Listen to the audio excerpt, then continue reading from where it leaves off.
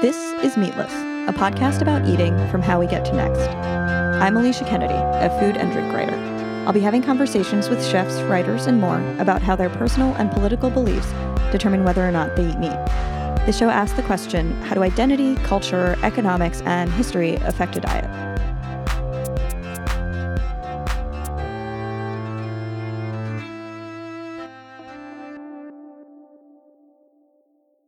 In this episode, I talked to Lee Kalpakis, an editorial producer and host at Thrillist.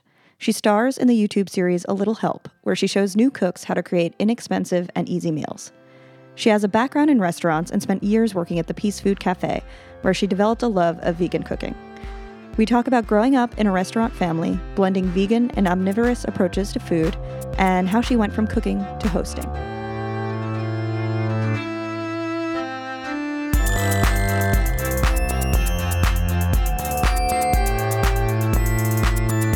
So hi, Lee. Thank you so much for being here. Hi.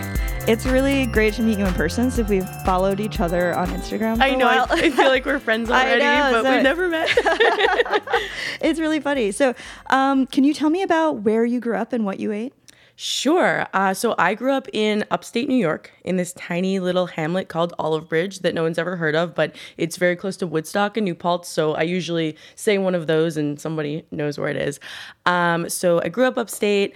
There's a lot of farmland up there. My parents opened a restaurant before I was born. So first they had a restaurant in Woodstock and then they had a restaurant in Shokan. So I was growing up in it's a very rural area. My parents own a restaurant. we had a big garden. There's a lot of, planting and eating from our garden. There was a lot of cooking, both my mom and my dad. I have two older brothers. They're excellent cooks. We all worked in the restaurant together. So there was just, a lot of really good food, a lot of cooking from, I feel like usually it's just mom or just dad. Someone is the cook in the family, but like I was really lucky to have, it was like an experience where like all five of us would cook. So when we would get together for a meal, it wasn't just like, dad putting a meal on the table. It was like everybody had a job, and that was awesome. And it was, my brother's friends and my friends, and cooking and eating was always like our main activity. So, we would go to work and we would cook there, and then we would go home and we would cook there and eat at both places. And so just like really food centric, and in a really rural area, a lot of vegetables, and it was amazing. Super fortunate. Cool. So what kind of food did the restaurant serve? So our restaurant, I thought it was a normal thing until I went out into the world. So it was pizza and barbecue. Oh, wow. Which I can't think of a place, I don't even know a place in New York City that does that. And it wasn't one more so than the other. It was very much both of them. And we're not Italian, and my parents aren't American. I don't know why they settled on those two. The food was amazing, but my dad's Greek, my mom's Polish. I don't know where it came from, but yeah, so it was a smoker in the back, and we're making brisket and ribs and stuff. And then out front, we've got the pizza oven, and we're doing Neapolitan style, but then we would also do deep dish and regular thin crust. And it was a slice shop, so you could just get a slice and a soda and go. So yeah, it was odd, but it was awesome. That sounds really, really cool. Yeah, right? Yeah, and sort of it makes sense in a way. Yeah, it does. And it's the whole slice shop thing, it had that no frills pizzeria element, so you could just get a slice and go for lunch, but then also the barbecue element is very much more of sit down sort of family experience. So there was all different kinds of people doing different things coming in. So that was always cool. That's awesome. So if you grew up around food and restaurants, what made you decide that that was actually what you want to do? Or was it even a conscious decision? Well, I think it was just always there. And I didn't really think, for some reason, I never really put it together when I was younger, even though even my grandparents and like my aunts and my uncles, like everybody went to culinary school. I think that when my grandfather passed away, I think he had 13 restaurants in his name or like something wild like that, like big time restaurateurs on my dad's side of the family. So it was just like very much in our blood. But I think I went through like this teenage, early college phase where I was like, I want to do anything but that because like that's what my parents do. And like, I want to do something else. So I went through like this brief period where like I thought I wanted to be a teacher, but then I realized I didn't have any patience. So I went to college and I studied literature and creative writing. And then I worked at restaurants in the city to like pay rent when I was in college. So I was like doing that all along, and food was always a thing, but I wasn't focusing on it like career wise. And then I just sort of had this epiphany when I was freelance writing after college.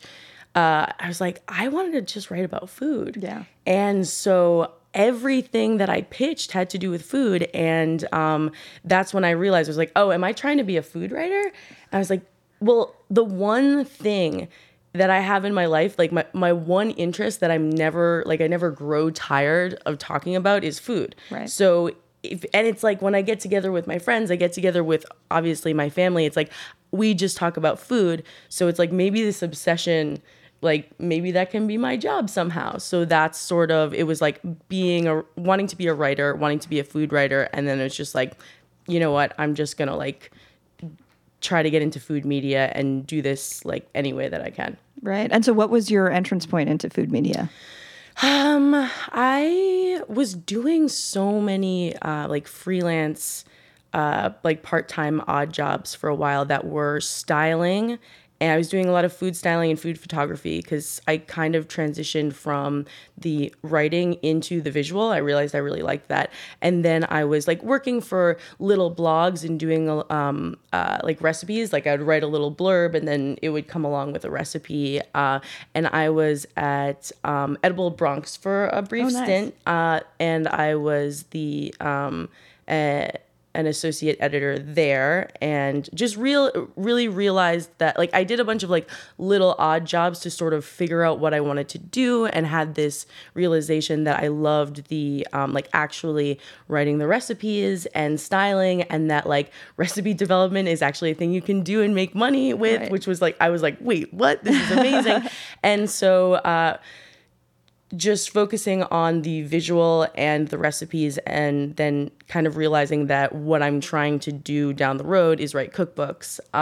It all sort of just was like, kind of like came together with like little jobs until I started working at Thrillist, which is a full-time job, very different than like how I got into all of this food stuff.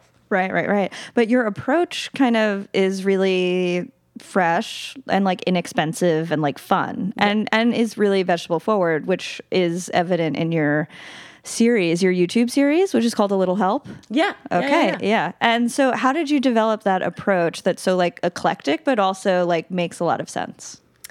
Well, it's kind of just like they give me a lot of freedom at Thrillist, which is great. So all of these topics and recipes are just like, it's kind of what I want to do and the way that I eat at home. But then it also, has to meet this, it has to be on brand for Thrillist. So like, of course it gets approved by my bosses, but like they give me a lot of freedom to do what I want. And, I was a vegetarian for 6 years of my life. Most of the time I was vegan.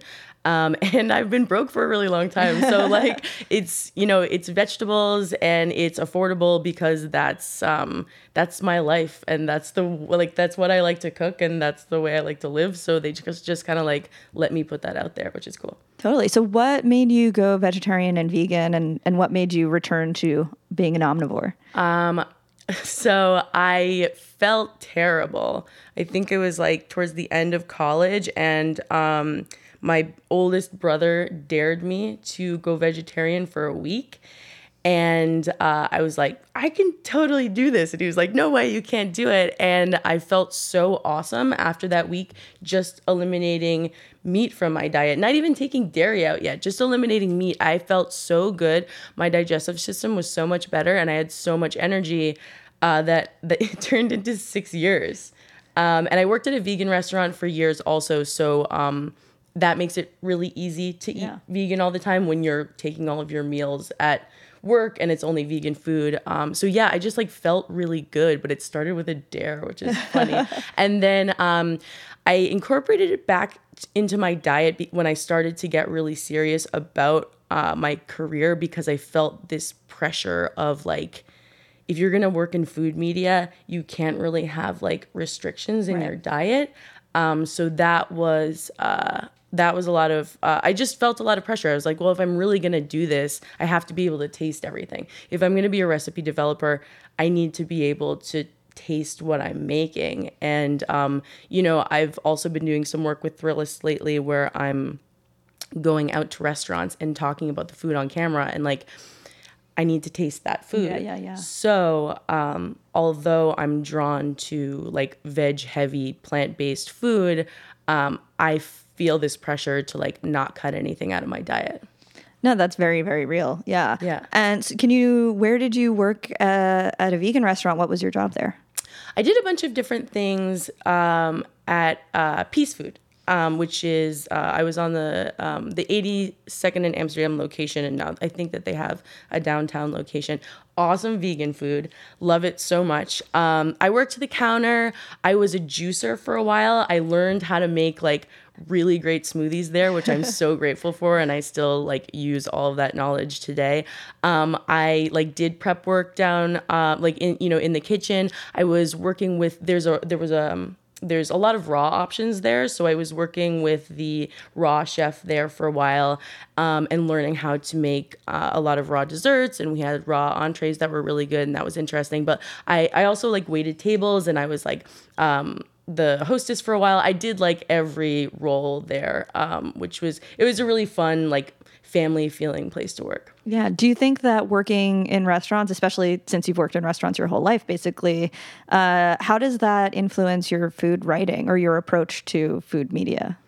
I just think that when you have worked in a restaurant, you get how difficult it is. Like you also understand like the highs. I mean, I started working at my dad's restaurant when I was like, for real, when I was like maybe like 14, 15, and just the rush of cooking for a dinner rush and or like, waiting tables in like a packed dining room. It's like, you understand, I don't know, like you can eat the food and talk about it, but to understand what it takes to create the experience and to make the food and understand what goes on behind the scenes, I feel like you just have this tremendous respect for any food that comes your way, because you know how difficult it is to do what so many people, you go out to a restaurant and you eat, and a lot of people don't really think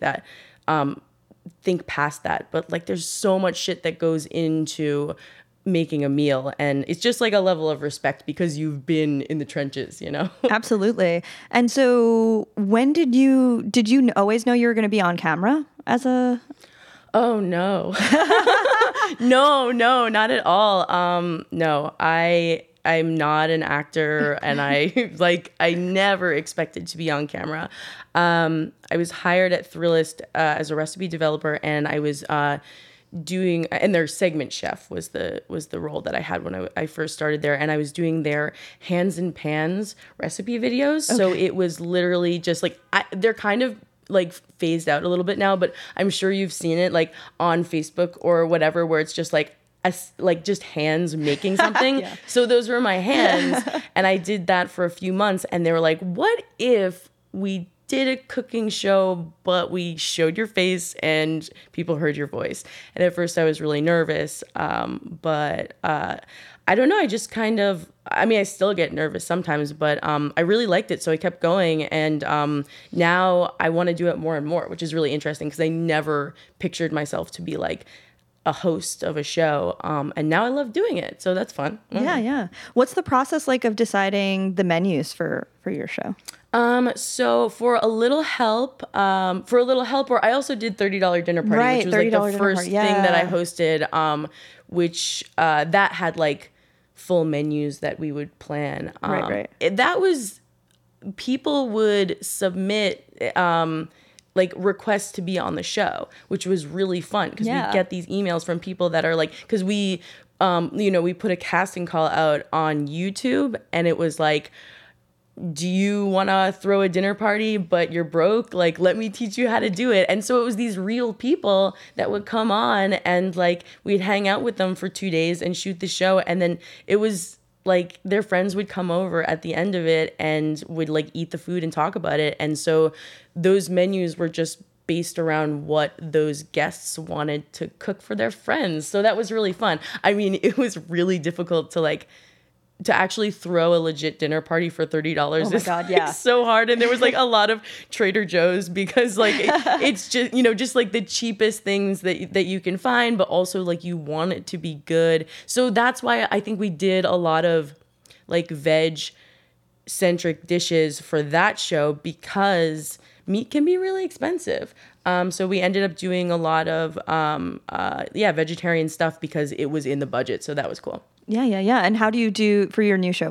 What's the process like? So for a little help, it's I'm trying to think. So we'll focus on a theme, right? So I did like a date night one, and then there was like, we did meatballs, and we did like roasting vegetables. It's more of, I wanted it to be like a basics show, because I think that, Thrillist is most of our audience is like, millennials, like, Right. And like me, I'm a millennial, and I talk to my friends, and I think that a lot of people, especially with Instagram and like food is really big right now. Right. Food is like always big, but food is really big right now. And I think that going out and eating, taking a picture of it, like hashtag food porn, like eating is really popular right now. But I think that a lot of people are afraid of cooking, especially young people. And I so desperately want to teach young people that like, it's not scary. And also like you can mess up. And that's fine. You shouldn't no one should say like, oh, I'm a bad cook. It's just like, you just have to keep going with it. So I wanted it to be this thing where it's like, do you like pesto? Of course you do. Did you know you can make it? And it's like really cheap and really delicious. And like, you can totally, you got this. So I think that the themes for all those, for that show is just sort of like, you can do it.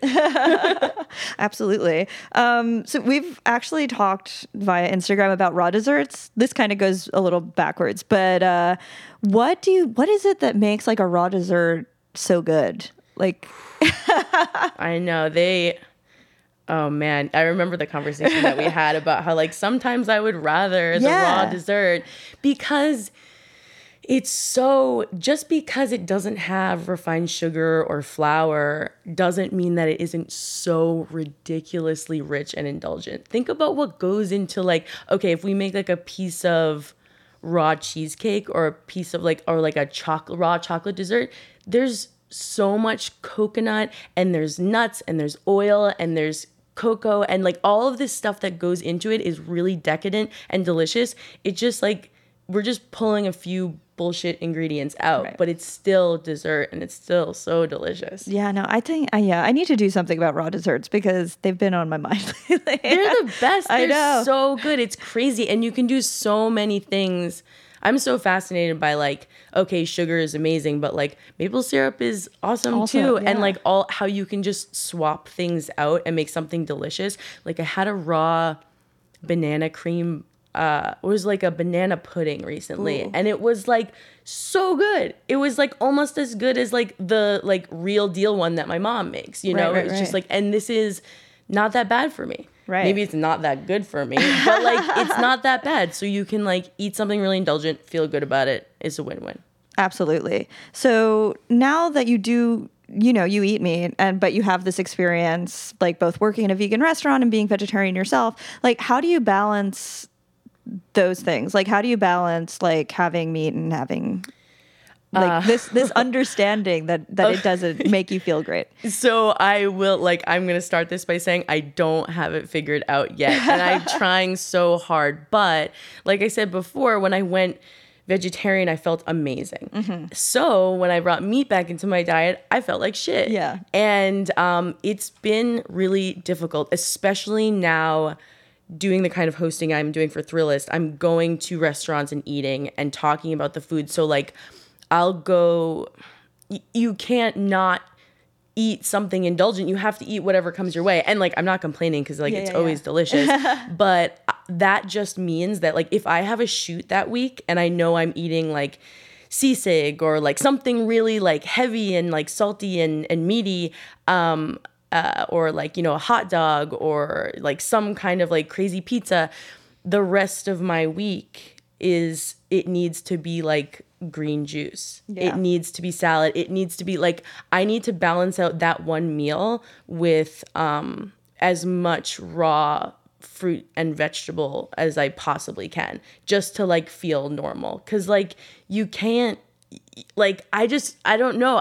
You can't do that to your body. I mean, I can't, maybe I'm sensitive, but like, I just know that if I'm going to do something really indulgent for work, the rest of my week needs to balance it out. So It's like, you know, it is what it is. I enjoy it. Like it's fine. But yeah, there has to be balance. Of course. Yeah. And I think I've kind of said this, but like what I love about just your Instagram is that you have this approach where like you'll be eating a green juice or a salad or something that is healthy, which a word I don't like, but like, you know, and it never seems like it's part of like this annoying lifestyle. Like it's never like obnoxious, where like so much of that is like, where if someone's drinking a juice, you're like, ugh, because you're starving. Like it's because of it's because of all this stuff. And like people put a lot of weight on like, you know, having a perfect diet or that sort of thing. And like, but you kind of say, hey, you can have a green juice and a salad and it doesn't have to be like,